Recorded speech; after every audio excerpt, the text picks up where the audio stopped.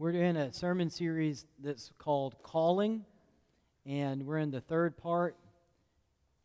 And the big idea is that God is speaking to every one of us.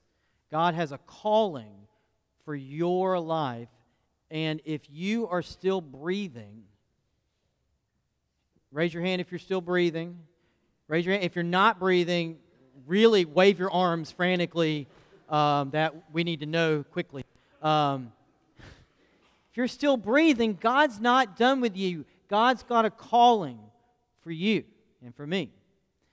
But oftentimes we don't hear it. Last week we talked about Samuel and Eli, and he didn't know how to hear God. And this week is sort of in that same direction. And this is a parable that Jesus tells, and the disciples come to Jesus after he tells it, and they're asking questions. And literally Jesus says this, You don't understand this? Well, how will you understand anything? So this is like the key. This is a central teaching. Like this is one of these moments when Jesus says, oh, you don't get this? Oh, if you don't get this, like there's nothing will make sense. So I'm asking you, and by the way, this is one of these parables where he says things like, hey, who has ears to hear, let him hear. So on the front end of reading the text today, I'm trying to wake you up a little bit to say, take the cotton out of your ears, put it in your mouth, listen, not just with your ears, but with your heart. So let's stand in body or in spirit for the reading of the Scripture for today, coming from the Gospel according to St. Mark, chapter 4, beginning in verse 1. Hear God's Word. Again, Jesus began to teach by the lake. The crowd that gathered around him was so large that he got into a boat and sat in it out on the lake, while all the people were along the shore at the water's edge. He taught them many things by parables, and in his teaching said, Listen, a farmer went out to sow his seed. As he was scattering the seed, some fell along the path, and the birds came and ate it up. Some fell on rocky places where it did not have much soil. It sprang up quickly because the soil was shallow. But when the sun came up, the plants were scorched, and they withered because they had no root. Other seed fell among thorns, which grew up and choked the plants so that they did not bear grain. Still other seed fell on good soil. It came up, grew, and produced a crop, some multiplying 30, some 60, some 100 times. But Jesus said, Whoever has ears to hear, let them hear. When he was alone, the 12 and the others around him asked him about the parables. He told them, The secret of the kingdom of God has been given to you. But to those on the outside, everything is said in parables, so that they may be ever seeing, but never perceiving, and ever hearing, but never understanding. Otherwise, they might turn and be forgiven. Then Jesus said to them, Don't you understand this parable? How then will you understand any parable? The farmer sows the word. Some people are like seed along the path where the word is sown. As soon as they hear it, Satan comes and takes the word that was sown in them. Others, like seed sown on rocky places, hear the word at once and receive it with joy. But since they have no root, they last only a short time. When trouble or persecution comes because of the word, they quickly fall away. Still others, like seed sown among thorns, hear the word, but the worries of this life, the deceitfulness of wealth, and the desires for other things come in and choke the word, making it unfruitful. Others, like seed sown on good soil, hear the word, accept it, and produce a crop, some 30, some 60, some 100 times what was sown. The grass withers and the flowers fade, but the word of our God shall never die. Thanks be to God. You may be seated.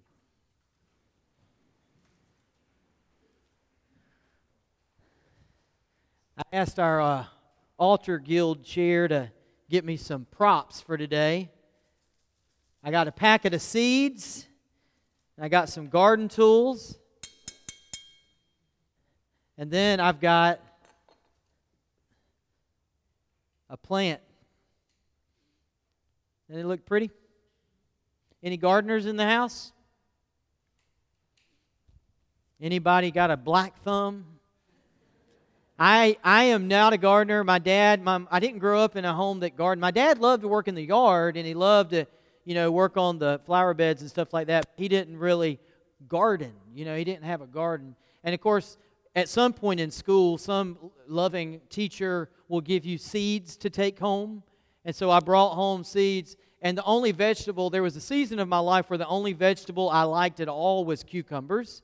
And I had cucumber seeds, and I said, Dad, can we plant some cucumber? And he said, sure.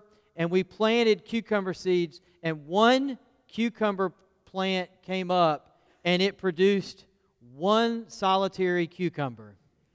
And it was ugly. It was strange looking. It didn't look nice and pretty like the ones in the store, and I did not want to eat it. I was like, I don't trust this cucumber, even though it was probably, organic, But anyway, I'm not a gardener. I remember the one cucumber. But here's what I've learned since then from people that do garden is you got to plant more than one plant, right? I mean, they might not all turn out. And the more you plant, the better. Now, is God a good gardener? Somebody said amen. Somebody said absolutely. I'm going to tell you, according to Jesus, God is a terrible gardener. Did you see this sower? What kind of an idiot buys good seed and then goes out on the Heritage or Main Street and just throws some seed out there? Hey, maybe it'll take root. I mean, that's it. Did you hear the parable? The farmer takes the seed and he just sows it everywhere. Of course, this is not a parable on how to garden at all. Just like the 99 sheep is not a parable on how to be a shepherd. Don't leave the 99. That's crazy. But that's what God is like.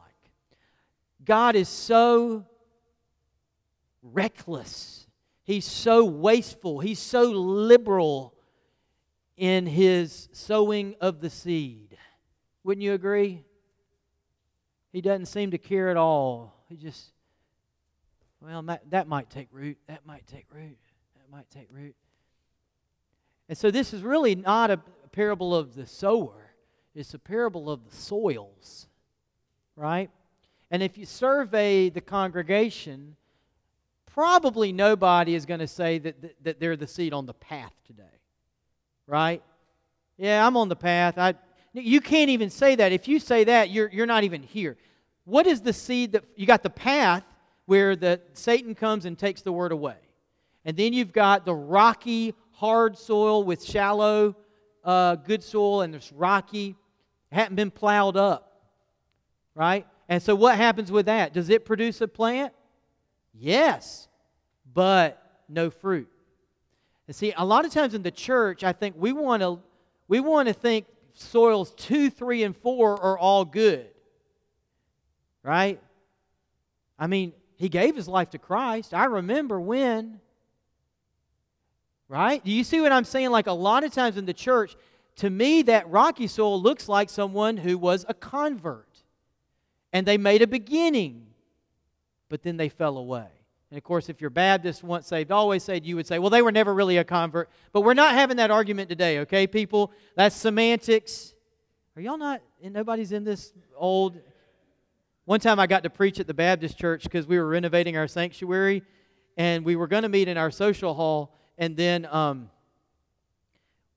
and I don't know why we didn't even think about this. We moved all the pews into the social hall because we were refinishing the hardwood floor. And when we moved the pews in the social hall, there was no room. It was like they were stacked in there. And it was like, oh my goodness, we don't have anywhere to meet on Sunday. So I called the Baptist church, and this was in Bloomingdale, Georgia. And I said, can we use y'all's sanctuary maybe in the afternoon. I said, we just need a place to meet. We don't want to disrupt. And then he said, Tom, we just worship together. And then he said, and you preach. I was like, are you kidding me? It was such a graceful thing. And it was great.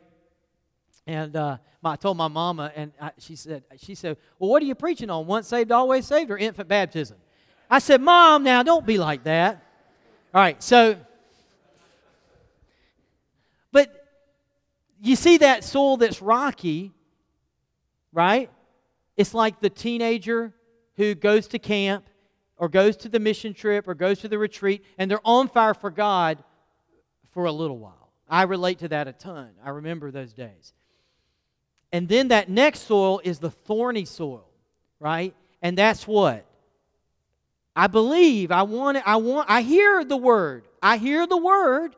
I get the seed, which is the word of God, but I'm choked by, what are the thorns? What are the thorns? The worries of this life, wealth, worries of life, the deceitfulness of wealth, so greed or sort of needing more consumption, worrying about money and possessions and stuff, and the desires for other things. This is really akin to what we talked about last week, if you remember. We talked about how we want success and security and safety and pleasure. Do you see how that's the exact same three things? Is the desire for... what was the first one? Oh, the worries of this life. How am I doing? Stress, and then greed and consumption and the desire for other things. That's the thorns, right? And then what's the fourth soil? That's the good soil. That's the good stuff. That's what you know. Anybody who is a good gardener, I wish Don was here today. Y'all know Don Carpenter? Don Davis is like, whoa, what? Y'all know Don Carpenter? Ada is sick with cancer. Pray for Ada. She is a faithful Christian. Ada Carpenter, she loves the Lord. And Don's been coming to church some. He's not here today. But Don can garden. And Don knows something that I don't know, which is if you know how to till the soil and prepare it and work it and weed it, and you get the right sun, the right amount of water, the right conditions, buddy, it's amazing how many tomatoes can come out of one seed. God is so good. Do you love tomatoes? Do you love peppers? Do you love greens? Isn't it amazing how when you have that good soil, 30, and it's not exaggerating, 30 times, 60 times, 100 times. At the Good Samaritan, if any of you works there and we've had fresh vegetables, 9 times out of 10, Don Carpenter's the one that brought them up there. He wouldn't want me to tell you, but he does. Because he's got more than he can. He's like, I can't. I went over there the other day and he said, he gave me so many potatoes. I said, Don, I can't eat all these potatoes. He said, I can't eat them all. Here, please take them. More than enough to share. That's how we change the world. So in the same way that you've got to do something to have good soil, my hope for you and for me today is that you and I hope I don't have to convince you of the reality of the different soil condition. Like, wouldn't you agree that spiritually it's possible to be open to God but then fall away? Amen? Anybody got that t-shirt? Wouldn't you agree it's possible to want to follow God but be choked by the thorns and the weeds? So rather than preaching a sermon today where I paint a picture of these things and go, oh yes, life can be stressful, but we need to let... All right, that's fine. I want to get practical today. Okay? You have to be okay. It's not a choice. Yeah, we have no choice here. I want to get practical. How do you move, because this is kind of a progression, how do you move from the path to the rocky soil to the thorny soil to the good soil? Okay? Ready? Sometimes we're on the path. And that's where we're not hearing anything. And most of us have been there at some point. And you'll see it with kids. You've seen it with kids, right? You got a kid that just won't listen, no matter what you say. And then at some point you pray, the light bulb goes off, right? And it's so neat when that happens. So we can't really control that. But, I mean, when you've done ministry, if you've done children's ministry or after school or camp, you've got some kids that you feel like they're listening, and you got some kids that's like, they're just not hearing you. You say this amazing thing, and they're like, when can we play kickball? They just, you know what I mean? They're just not interested in it. And so it's part of our development, but you can also be an adult and just not be hearing what you need to hear, right? Okay. I don't know, other than prayer and that prevenient grace, I don't know how we move from the path to the rocky soul. But I will say this, when I was a kid, they gave me a Bible in the 4th grade, and I did start to read it because I felt like I was supposed to, but I couldn't understand it. It was an old Revised Standard Version, which is great. Revised Standard Version, I love Revised Standard Version. But as a 4th grader, it was like way over my head, and I would start in Genesis, and I would never make it out of like the patriarchs, And there was pictures in the front and in the back, and I really liked the pictures. Right? But there was only like a couple. There was like a picture of the cedars of Lebanon. I don't know why, but there was a picture of the cedars of Lebanon. I still remember that. Why? Because that's what I got out of that Bible. But when in the 8th grade, something happened to me. The light bulb started to come on. So maybe I'm moving to the rocky soul. But here's what you need to hear. I got a Bible for me that I could understand. I went to the Christian bookstore. It was called, I think, the Student Bible. Some of you might have had it. And it had stuff just for teenagers. And I needed that. Now, today, it wouldn't do me any good. But I needed, if you're a teenager or a tween or an older child in here, you need a Bible that you can read and understand. And sometimes it'll have like little snippets about life that are helpful, little devotional thoughts. But also what it had was, if I was reading the Bible and I got to some word I didn't understand, I could look at the Bible and it would often have a little explanation. And at least I could keep going. And then when I got into high school, I really started getting on fire for God at one point, and I went and got an because I said, I don't want to be a teenager anymore. I was a teenager, but I didn't want a teenager Bible. I wanted a grown-up Bible. And so when I was in like 10th grade, I went to the Christian bookstore, and by God, I got what I thought was the best Bible that they had that time. I got an NIV study Bible. And you can get whatever, there's tons of Bibles. I mean, there's no shortage of Bibles. Like, I give you one if you need one. But here's the thing. I didn't want a teenager-y Bible anymore because I wanted to be, I wanted whatever the preacher knew. You know what I mean? Is there secrets they're keeping? Like, I want the whole deal. So I got me a Bible, NIV study Bible, boom. And I'm not bragging because y'all know, I was very wayward and sinful and all of that.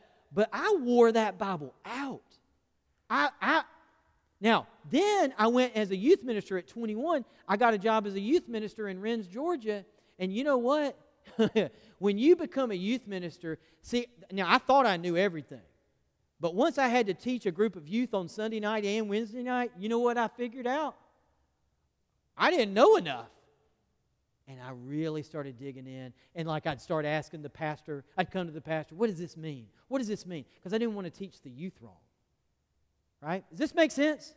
So in order to get off the path, if you are on the path, you got to get off the path. And the way to get off the path is to listen to God. God is sowing seed in your direction. You've got to pick it up. You've got to listen to it. Now, once you're on that rocky soil, we kind of talked about this last week. What's the rocky soil? They spring up quickly.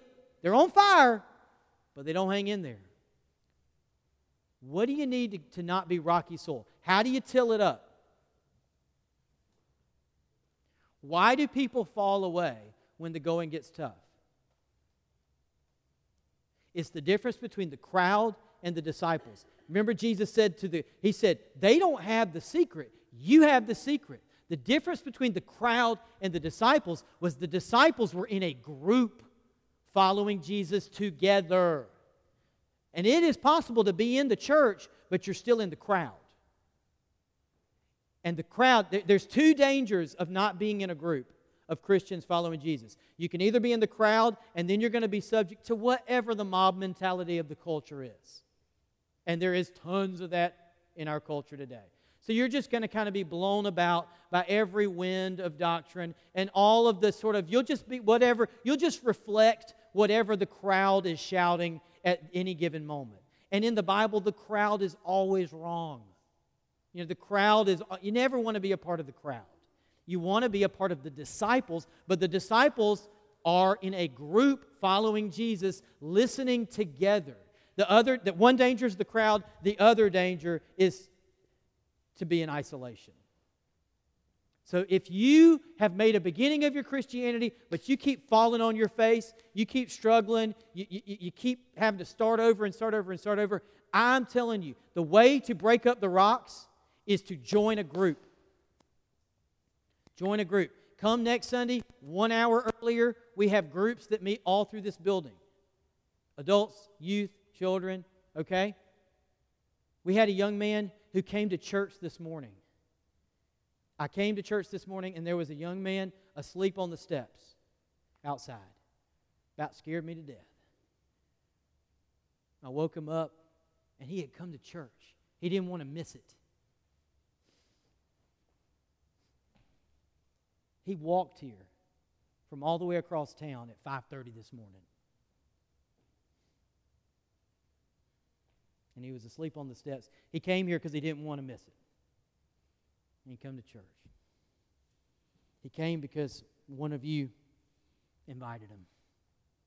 That's cool. Isn't that cool? Didn't just invite him, invested in him, talked to him, loved him, cared about him. Came to this church.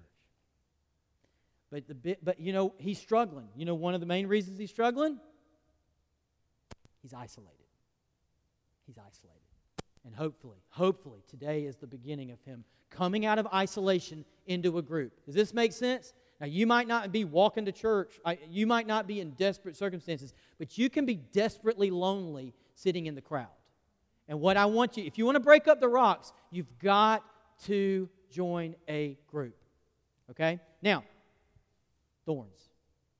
This is a lot of us, the reason you're not good soil and you're not as fruitful and faithful as you could be is those thorns, right?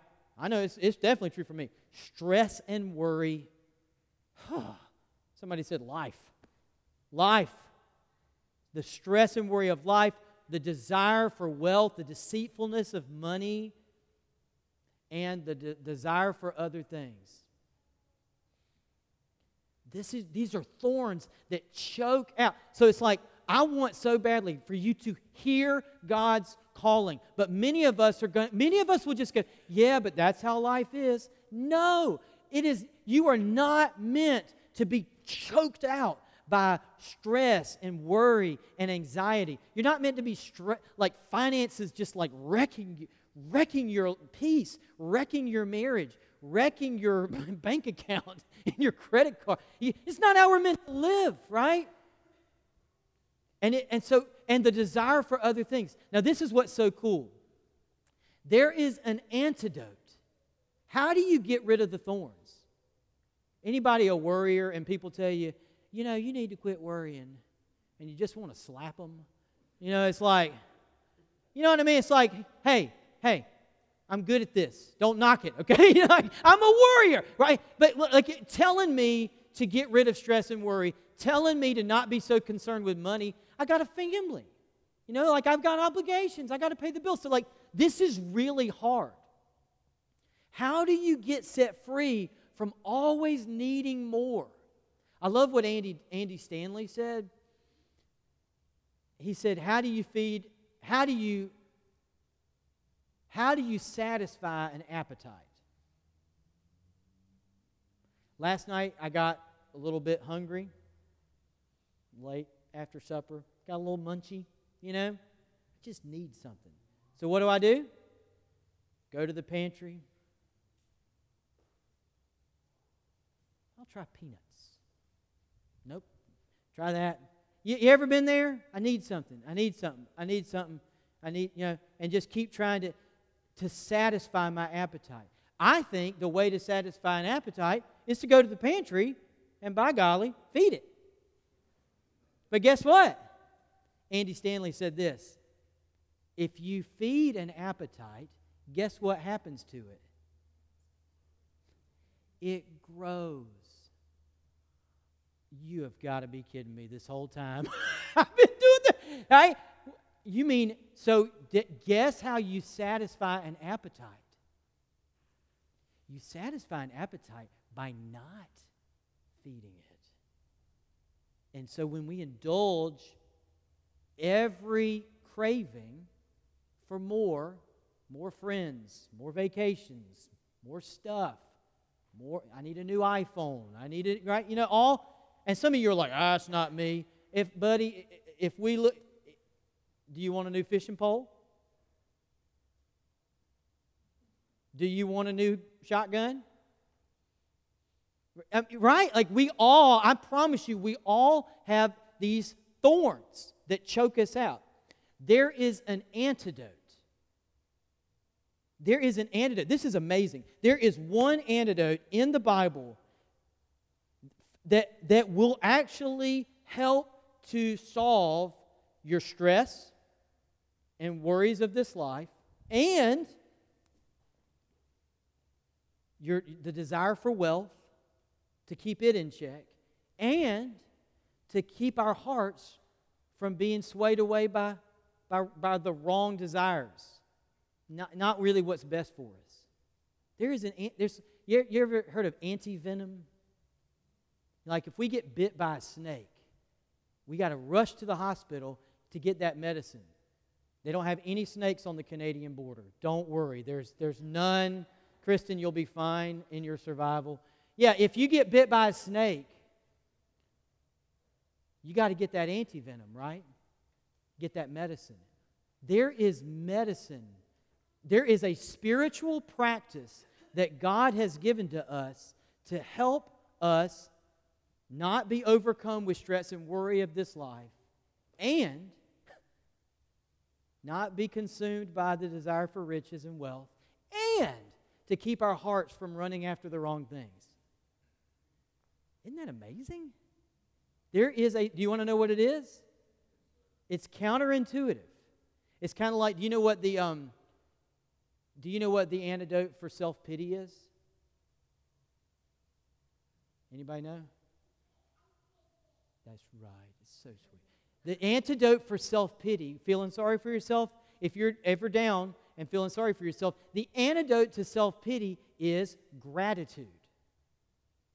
If you will practice gratitude, it is anti-venom. You cannot stay in self-pity and practice gratitude. When you're in self-pity, you think, no, what I want, I need everyone to feel sorry for me. I need everyone to see how hard my life is. And what we want is more and more love and attention and focus on me. But if you do that to self-pity, it grows and grows and grows. The antidote to self-pity is what our grandparents intuitively know: count your blessings, name them one by one. You say out loud what you're thankful for, and you will not stay in self-pity. It works every time. Do you want to know what the anti-venom to worries over this life and the desire for wealth and having your heart run after the wrong thing is? Tithing. Yeah. Didn't see that one coming, did you? No, it's so counterintuitive. But Jesus talks a ton about this. This is the thorns that choke us out.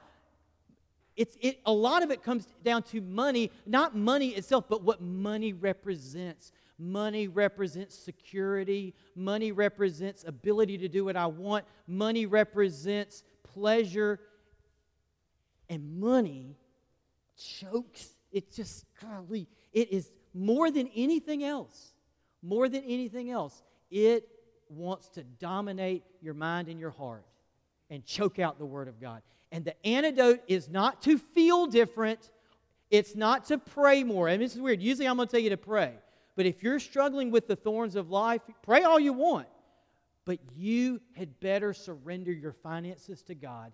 And the way you demonstrate that is by giving the first 10% back to Him. A tithe is 10%. A tithe is not what you feel like giving. A tithe is it's a concept. This is an Old Testament concept that the New Testament also affirms. And I just want to challenge you. If you are struggling with stress and just you're constantly battling stuff at work or finances or whatever, I want to ask you to just be honest with yourself. Are you tithing? And here's what happens when you start to tithe. You go, first you have to learn how to do math. What is 10% of $100? $10. All right. What is 10% of $1,000? What? $100. All right. What is 10? This is hard. What is 10% of $20,000? $2,000. You just move the decimal place over. All right. Here's the deal. When I was a kid, my dad taught me to tithe. And I'm not going to do a whole sermon on this. Don't worry. I'm about to wrap up. But when I was a kid, it was like, here's your $5 allowance, son. Now you need to give how much? 50 cents. It's really cute when you're a little kid and it's 50 cents. But when you become older, if you start when you're young, it's super easy to keep doing this. But if you've not been taught to tithe, it can be like at first if you go home and do the math, you might go, Lordy, we can't pay the bills. And I get that. Okay?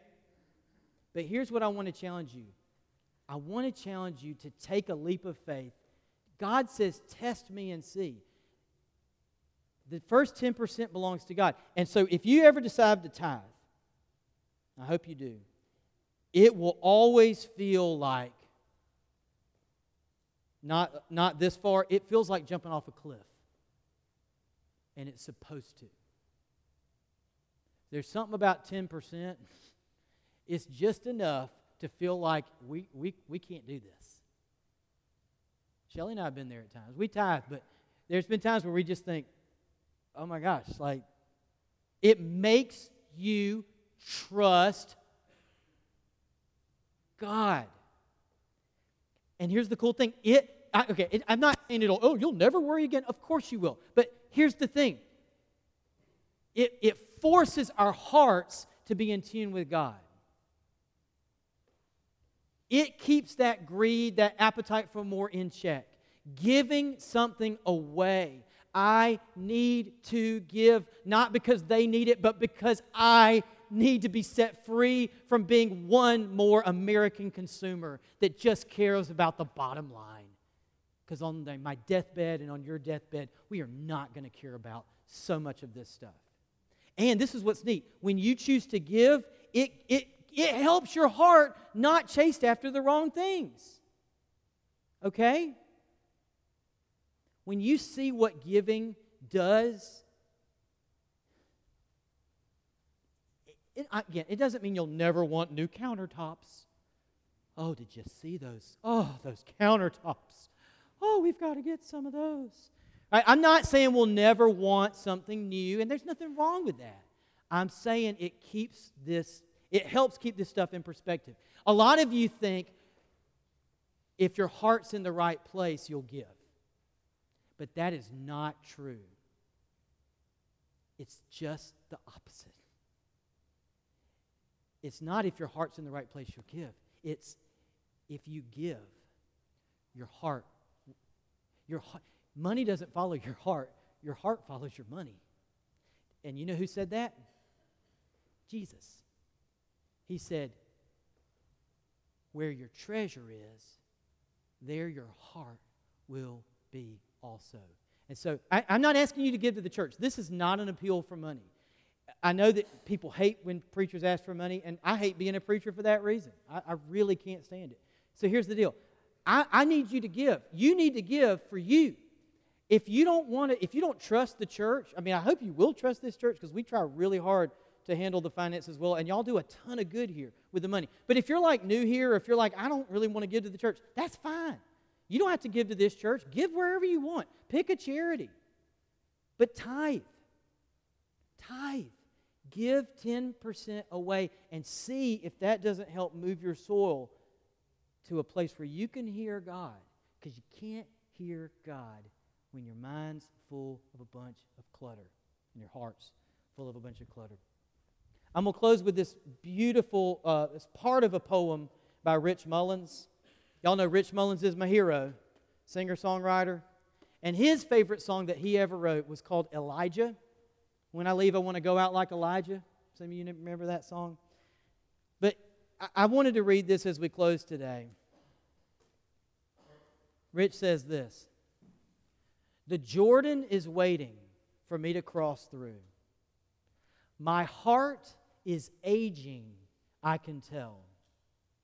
So, Lord, I'm begging for one last favor from you. Here's my heart. Take it where you will. This life has shown me how we're mended and how we're torn. How it's okay to be lonely as long as you're free. Sometimes my ground was stony and sometimes covered up with thorns. And only you could make it what it had to be." You hear that? Sometimes my ground was stony and sometimes covered up with thorns, and only you could make it what it had to be. Let's pray. Dear Lord, thank you so much for every single person in this room. And God, we want to have hearts that are soil ready for growth.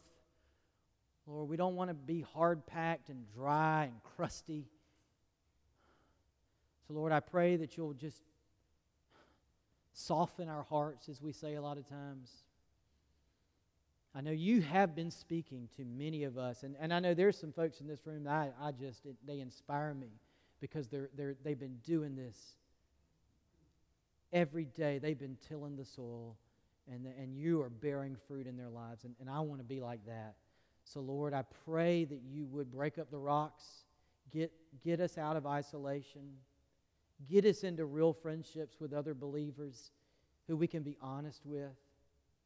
And Lord, for those of us that are just stressed with worry and struggles with finances and the thorns of life, well, we don't want to be choked out. We know money's important. You know money's important, but we don't want to be dominated by it. So I pray for anyone here today that needs to take that step and surrender the area of their money to you. I pray that you'll give them the grace to do it, to get out of the hole, to stop being insane with their money, and to just trust you with it. And to give to you faithfully, maybe a tithe, maybe working towards a tithe. Whatever you lead them to do, God, I pray that you would ultimately set us free so that we can bear fruit for you, fruit that will last. In Jesus' name, everybody said, amen. Well, let's stand in body or in spirit. The altar is open. If you need prayer, we'd love to pray for you for any reason. Let's worship the Lord.